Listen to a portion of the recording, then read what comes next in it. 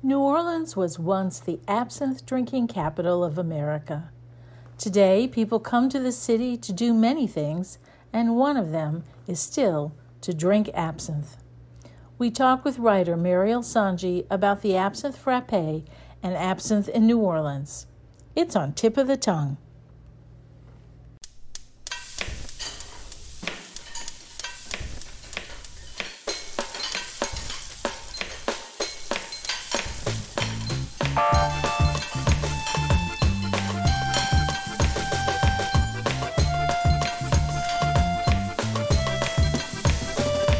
Welcome to Tip of the Tongue, a podcast on the Nitty Grits Network, where we explore the intersection of food and drink and museums. This is Liz Williams.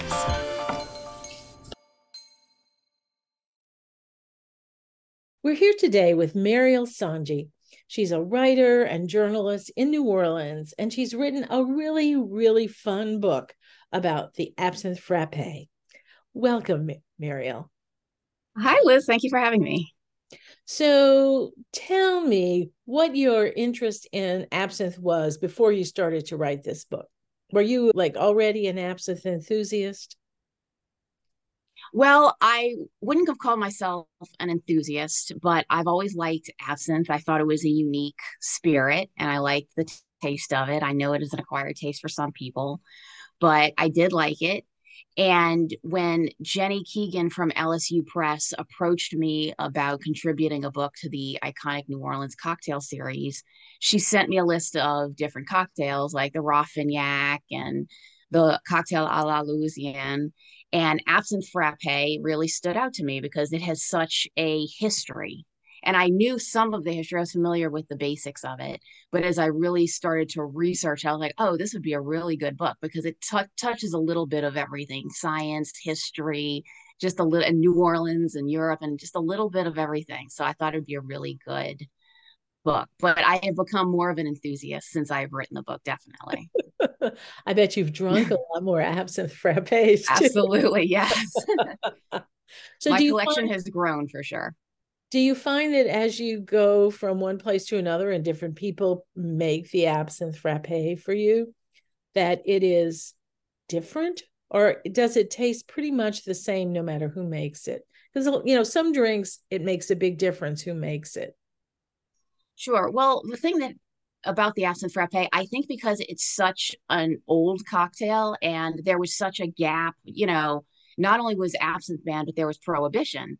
And then when prohibition was lifted, absinthe was still banned. So the absinthe frappe kind of didn't exist. They had herb st frappes, but absinthe frappes really didn't exist in for a really long time, like other cocktails in the lexicon.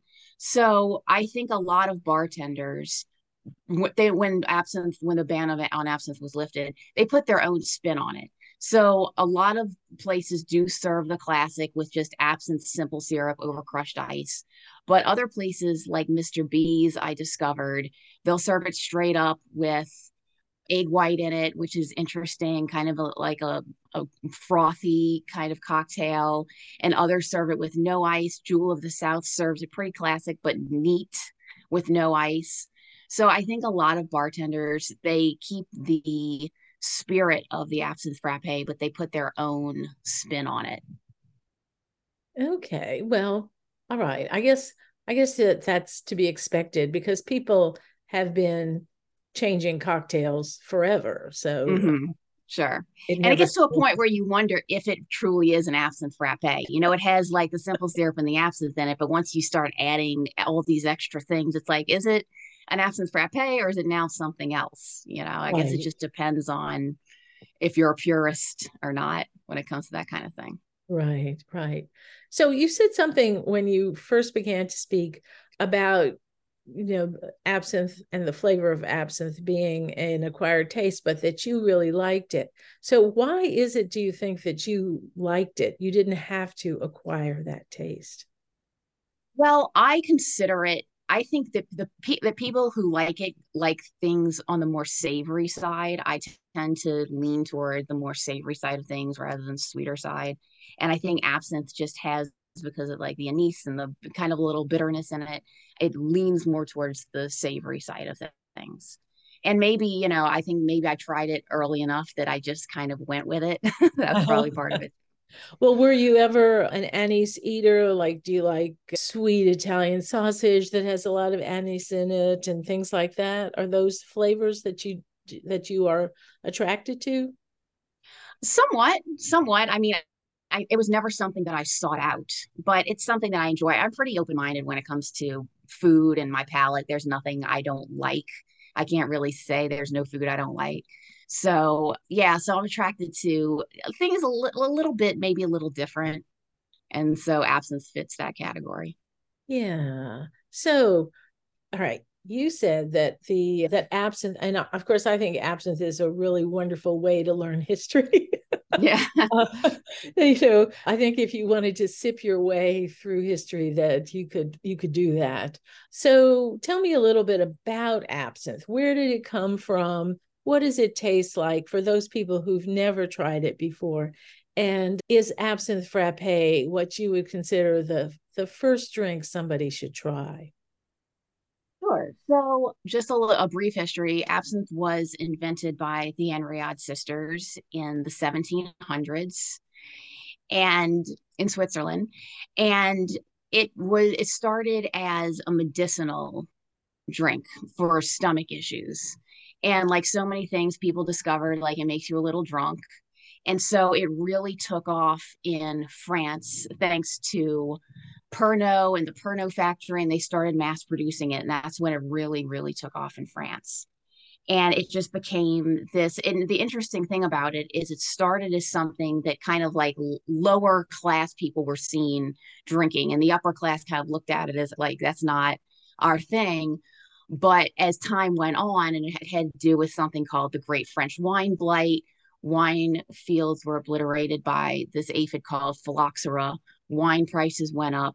And so the upper class started drinking, not exclusively, but started drinking absinthe in the place of wine because absinthe was cheaper.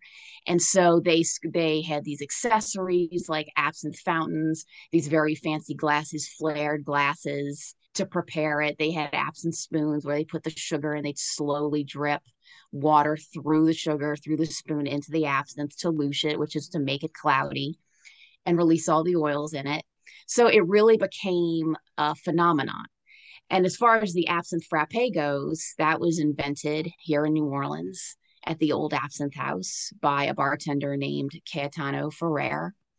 And it's a very simple drink. It's absinthe, simple syrup. You can put a little mint in it and crushed ice. And as far as the first, if you've never ventured into absinthe, I don't know if you should start with an absinthe frappe because it's essentially a classic, just straight absinthe with sugar and ice in it. I would start with something a little more subtle, like a Sazerac that has an absinthe rinse. So you get those flavors, but it's not just a complete punch of absinthe.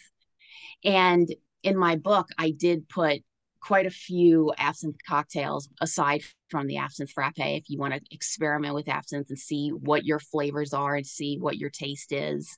And if there's anything in particular you lean toward more than the absinthe frappe, that which you might have to work up to.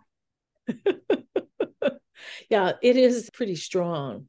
Uh, Yes, yes. very The good potent. thing is about it, you can add a little more, you can add a little more club because there's club soda in it too.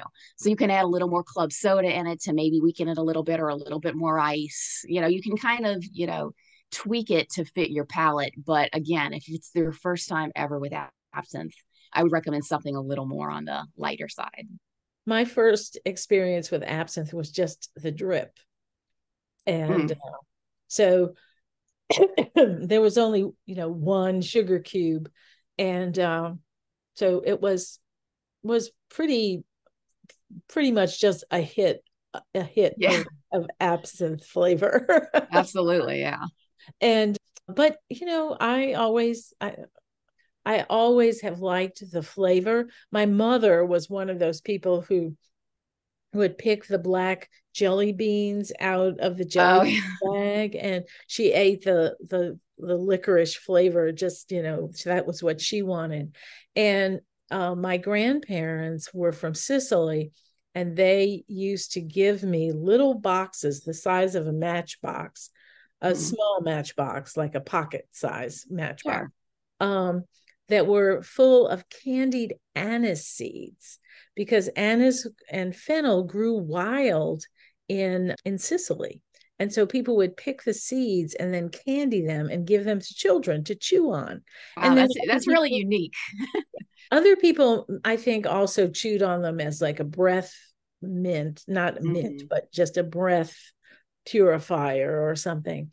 And so if you grow up chewing on that flavor, you like it. Oh And yeah. so I can understand how Europeans might be more likely to sympathize with that flavor than Americans, because it really is not something we we just do ordinarily. I mean, you have Sure. to Yeah. make that choice. I'm going to have anise. And Yeah. I asked you about Italian sausage because I mean that was a big deal, was to put, grind up your anise seeds and put them into the sausage. And so I guess I've been eating it all my life. So to me, it wasn't just this new idea, because I know that in Yeah. America, red licorice is going to sell a lot better than really licorice flavored licorice. Uh, Yeah. so, which is just too bad, because it is a really interesting flavor. So, what, let's talk a little bit more about absinthe itself, because absinthe has a lot of a storied past, shall we say. And Hmm. how is it that it became banned? And what do you think all the influences were that made that happen? So a lot of it had to do with, like I mentioned earlier, the Great French Wine Blight. Wine was never in danger of being replaced by absinthe, but a lot of the winemakers in France got nervous because they saw everybody drinking absinthe and really enjoying absinthe, so they started to push against it. And they actually backed the temperance movement. And they said, distilled liquor, including absinthe, is what leads to alcoholism. They didn't consider fermented alcohol like wine a problem. They considered that a part of the meal. They said alcoholism comes with fermented liquor like absinthe, and it needs to go. So that was part of it. And then another part of it was a scientist named Victor Magnin, who conducted experiments in which he injected thujone, which is a chemical found in wormwood, and wormwood is an absinthe.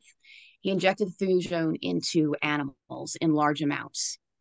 And this caused the animals to seize up and die. So he used that as an example of saying, see, thujone is dangerous. Thujone can kill you. Thujone is what's in absinthe. Now the reality is there's such small traces of thujone in absinthe. It's not going to affect you at all. You would die of alcohol poisoning before you died of thujone poisoning. Poisoning. But yeah, but in those days, you just going by what doctors told you, and this scientist seemed to know what he was talking about, so that sent people into a panic. And the impetus for it really being banned was a man named Jean Linfray, who he was just a regular working man who started his day with not only drinking absinthe but drinking brandy and scotch and red wine and all these different alcohols. Went to work, came home, got into an argument with his wife, and end up taking a shotgun and not only murdering his wife but murdering his two very small daughters. And when he went to trial, rather than focus on the fact that he was drunk on all of these different alcohols, they really focused on the fact that he was drunk on absinthe. And so it became, this man drank absinthe and killed his entire family. So these rumors of it makes people crazy, it makes people do things they wouldn't normally do. And it scared people. And so that really was the push that led it to being banned. And so it was banned in Europe, and then it was banned in the United States in 1912. Although, ironically, in the United States, it wasn't as popular as it was ever in Europe. It was popular here in New Orleans because here in New Orleans, they have loyalties to France. It's a French city. So whatever they were doing in France, they wanted to emulate here. But as far as other cities in the United States, they had it, they had it in Baltimore and San Francisco, but it was not the way it was here in New Orleans. So when it was banned, it was really a shoulder shrugger. It wasn't as big of a deal as it was when it was banned in Europe. So, But in when so it, which when it was countries banned, in Europe? Which countries in Europe? Do you know? Because yes, there was no like, oh, let's ban it in Europe. You would have to go country to country in those right. days. It was banned in France and it was banned in Switzerland. It was never banned in Spain and it was never banned in England in like places like that, because it just, again, it wasn't as popular and it wasn't really as much of a thing there. They really wanted to get it out of France. I think that in Switzerland, and those were the main countries that was were the countries it was banned in. Sure, and I could see where that was a lot of protectionism too for the wine industry. So that would be Absolutely. important. That would be important. So, okay, let's talk about New Orleans. So New Orleans was a place where people did drink absinthe. I think Hmm. we can call New Orleans the absinthe drinking capital of America, probably Absolutely. without Yes. any hesitation. Um, Yes. so what did we do once it was banned? What and because I always feel like the Department of Food and Drug Administration was new and they were looking for something to do to make their mark, as well as the Department of Agriculture. They were trying to assert themselves as important for the health of America. And so, of course, they picked something that didn't have a lot of ripples or didn't make a lot of ripples because not that many people drank absinthe, but Sure. it still was there. And we actually had our ban before France enacted their Hmm. ban. So, Yes. and I guess that's partly because of the bureaucracy of France or whatever. But it was, it was a kind of thing that was as you said, a shoulder shrugger for most places. Hmm. But in New Orleans, I think that it was important. And that flavor, like the Ohen cocktail of Rex, Right. all of that flavor was something that was still in New Orleans at that time, I think, because of just the connections to Europe that we continued even into the 20th century. Sure. So, well, the thing is, so absinthe was banned, and then shortly after, we had prohibition. So we had this, which, like I write in the book, New Orleans doesn't really take kindly to rules. So New Orleans really worked around that, and they snuck alcohol. I don't think prohibition was a big thing Yeah. here the way it was elsewhere. Because we'd find our way around things. But after prohibition ended, of course, people wanted that taste, and that's where herb saint came in. And that was invented by J.M. Legendaire, who is again a New Orleanian, which is another connection to New Orleans. And it was touted as absinthe without the sin. And it's basically all the ingredients of absinthe without wormwood. So it could be legally sold. It had that same taste and flavor as absinthe. And even today, a lot of these bars you go to and you'll order a Sazerac or you'll order another cocktail that calls for absinthe. And you'll see it's made with herb saint, which I always say you should special request absinthe if you're going to have a Sazerac, especially. But I think a lot of places do that because herb saint, of course, is cheaper than absinthe, and a lot of people won't know the difference anyway. Mhm. But that was how that came around. And again, that's another connection. I kept discovering these little connections to New Orleans, and that was another connection to New Orleans of herb saint.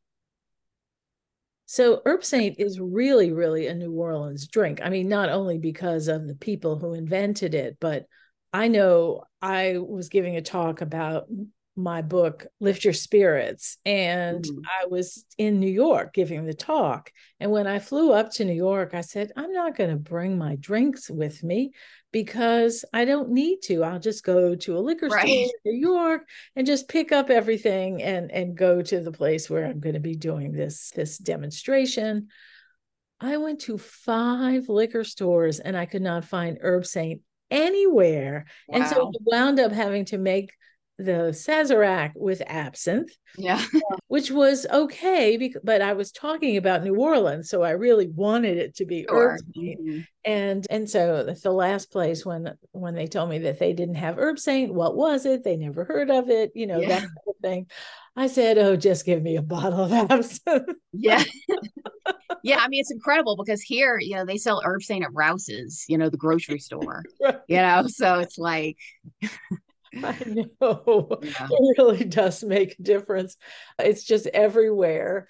And you know that it used to have on its label before they called it herb saint, they used to call it New Orleans absinthe. Oh, And well, there you go. and Hmm. the feds made them change their label because they said you can't even use the word absinthe. Right. Yeah. And so then they changed it to herb saint, which was, I guess, their way of thumbing their nose at the Yeah. feds. And nobody knew what it meant, so that was okay. Oh my goodness. I was really shocked to find that nobody had absinthe at all. I mean, yeah, I'm sorry, herb saint. Yeah. They didn't have herb saint at all. So anyway, it gave me a nice story to talk about when doing the demonstration. So that was okay. But it was kind of frustrating to not be able to find herb saint. And it would have been easy enough, I guess, to check a bag and put it in a bag and take it up there. But Sure, but you're not thinking about that. Yeah, I would think you could get it too, especially New York. I I would imagine know, I they have know, yeah. everything. I wasn't going to Kansas City or Cleveland or someplace. Right. So anyway, but it doesn't matter. But it was just funny to me that you just could not find it, and if people didn't even know what it was. Hmm. So I'm I'm also kind of interested in the story of how that ban was lifted, because it was finally lifted, and New Orleans plays a role in that too. Absolutely. So it was lifted on March 5th, 2007. But the story actually dates back to 1993 to a man named Ted Bro. And he started becoming interested in absinthe. He just happened to read a book on the subject, and he couldn't understand why it was banned. And so he started researching it. And of course, he came across the Thujon story, and he found a couple of bottles of banned absinthe. And the thing that makes this story really special is Ted is a scientist. So he had the ability to test some of this pre-ban absinthe and find out just how much Thujon is in it. Let's get to the bottom of it. Like, if it's so dangerous, let's see how much is in it. So he had the ability, he tested this absinthe, and he found that, of course, the Thujon in this pre-ban absinthe, it's such trace amounts that it's not harmful. So he began this process of having these restrictions lifted. And his own absinthe, Lucid Superior, was the first absinthe that was legally sold in the United States on March 5th, 2007. And today, not only does he have Lucid, but he has a whole line of absinthes called Jade Liqueurs, which is considered the top tier absinthe. And one of his absinthes, 1901, is a replica of a pre-ban absinthe, and all of his absinthes contain herbs that are grown in the same place in France. It's where the herbs were for absinthe in the 19th century. He distills all of his absinthe in France at the Comier distillery. It's a very famous, well-known distillery. So it's genuine, authentic absinthe. So when people say to me, "Oh, what are your absinthe recommendations?" I always say go for one of Ted Bro's Jade Liqueurs, because he's considered, he's called the godfather of absinthe in a lot of ways, because he is responsible for helping to lift these restrictions, and he has this amazing absinthe line. And again, he's a New Orleanian, so that's another connection to New Orleans. And it's amazing, again, when I was researching all these things that circle back to New Orleans, just in every little piece of the story. It was really, really interesting and incredible.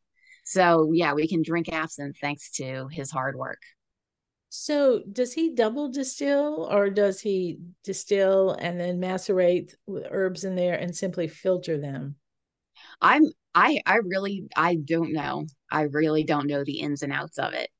I would imagine, however it was made, like I said, however it was made in the 19th century is how he does it. He does it. I'm not I'm not sure of the exact science of distillation when it comes to absinthe, admittedly. But he's the person to ask. And the great thing about him is if you reach out to him and contact him with any questions, he's more than happy to talk to you and give anybody any information.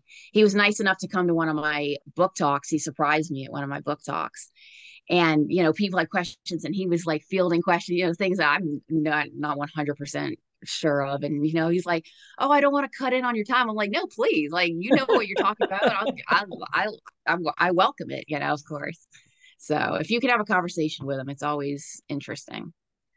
So tell me, did you do any serious research on wormwood itself? Not the Thujon, but just the wormwood itself and its uses. As far as other uses outside of absinthe, I'm not sure. You probably know better than myself, because I was just focused on absinthe research and how it pertained to absinthe. But I'd love to, if you have information, I'd love to. Well, wormwood certainly is more than just a decorative plant in people's gardens, and so it was used. It was used prior to absinthe, and it was an ingredient in the toolkit of pharmacists, and people who were herbalists and such. And it was called wormwood, I believe, because people thought it was a vermicide. And that, so, it's been used since the Egyptians. And Sure. so the idea that it might do some harm to you, I don't think that the Egyptians ever talked about that. And Yeah. so it's kind of interesting. They talked about everything else. So certainly we're very big record keepers. So I think it's kind of interesting that all of a sudden wormwood was evil, Yeah, sure, exactly. Yeah, and to kind of like spin off that, like I said earlier, absinthe was originally seen as a medicinal thing. So that I'm sure that it was connected to the wormwood, and as its herbal healing and all that. Right, right. Yeah, that was just the herbalist way kind of Yeah. thing. So let me ask you about what you might be doing. What else can we see from you in the future? Obviously, you're going to continue talking about absinthe, but you're going to probably eventually do something else. Yes. So I'm a food writer. So I write about local food and restaurants and dining. And I've actually started researching about New Orleans coffee history, which I'm not 100% sure what I'm going to do with that. But I started researching New Orleans coffee history because I always had a curiosity as to how New Orleans became this huge coffee city. It's such a part of our culture. And I've discovered so many interesting things as far as like importation and chicory and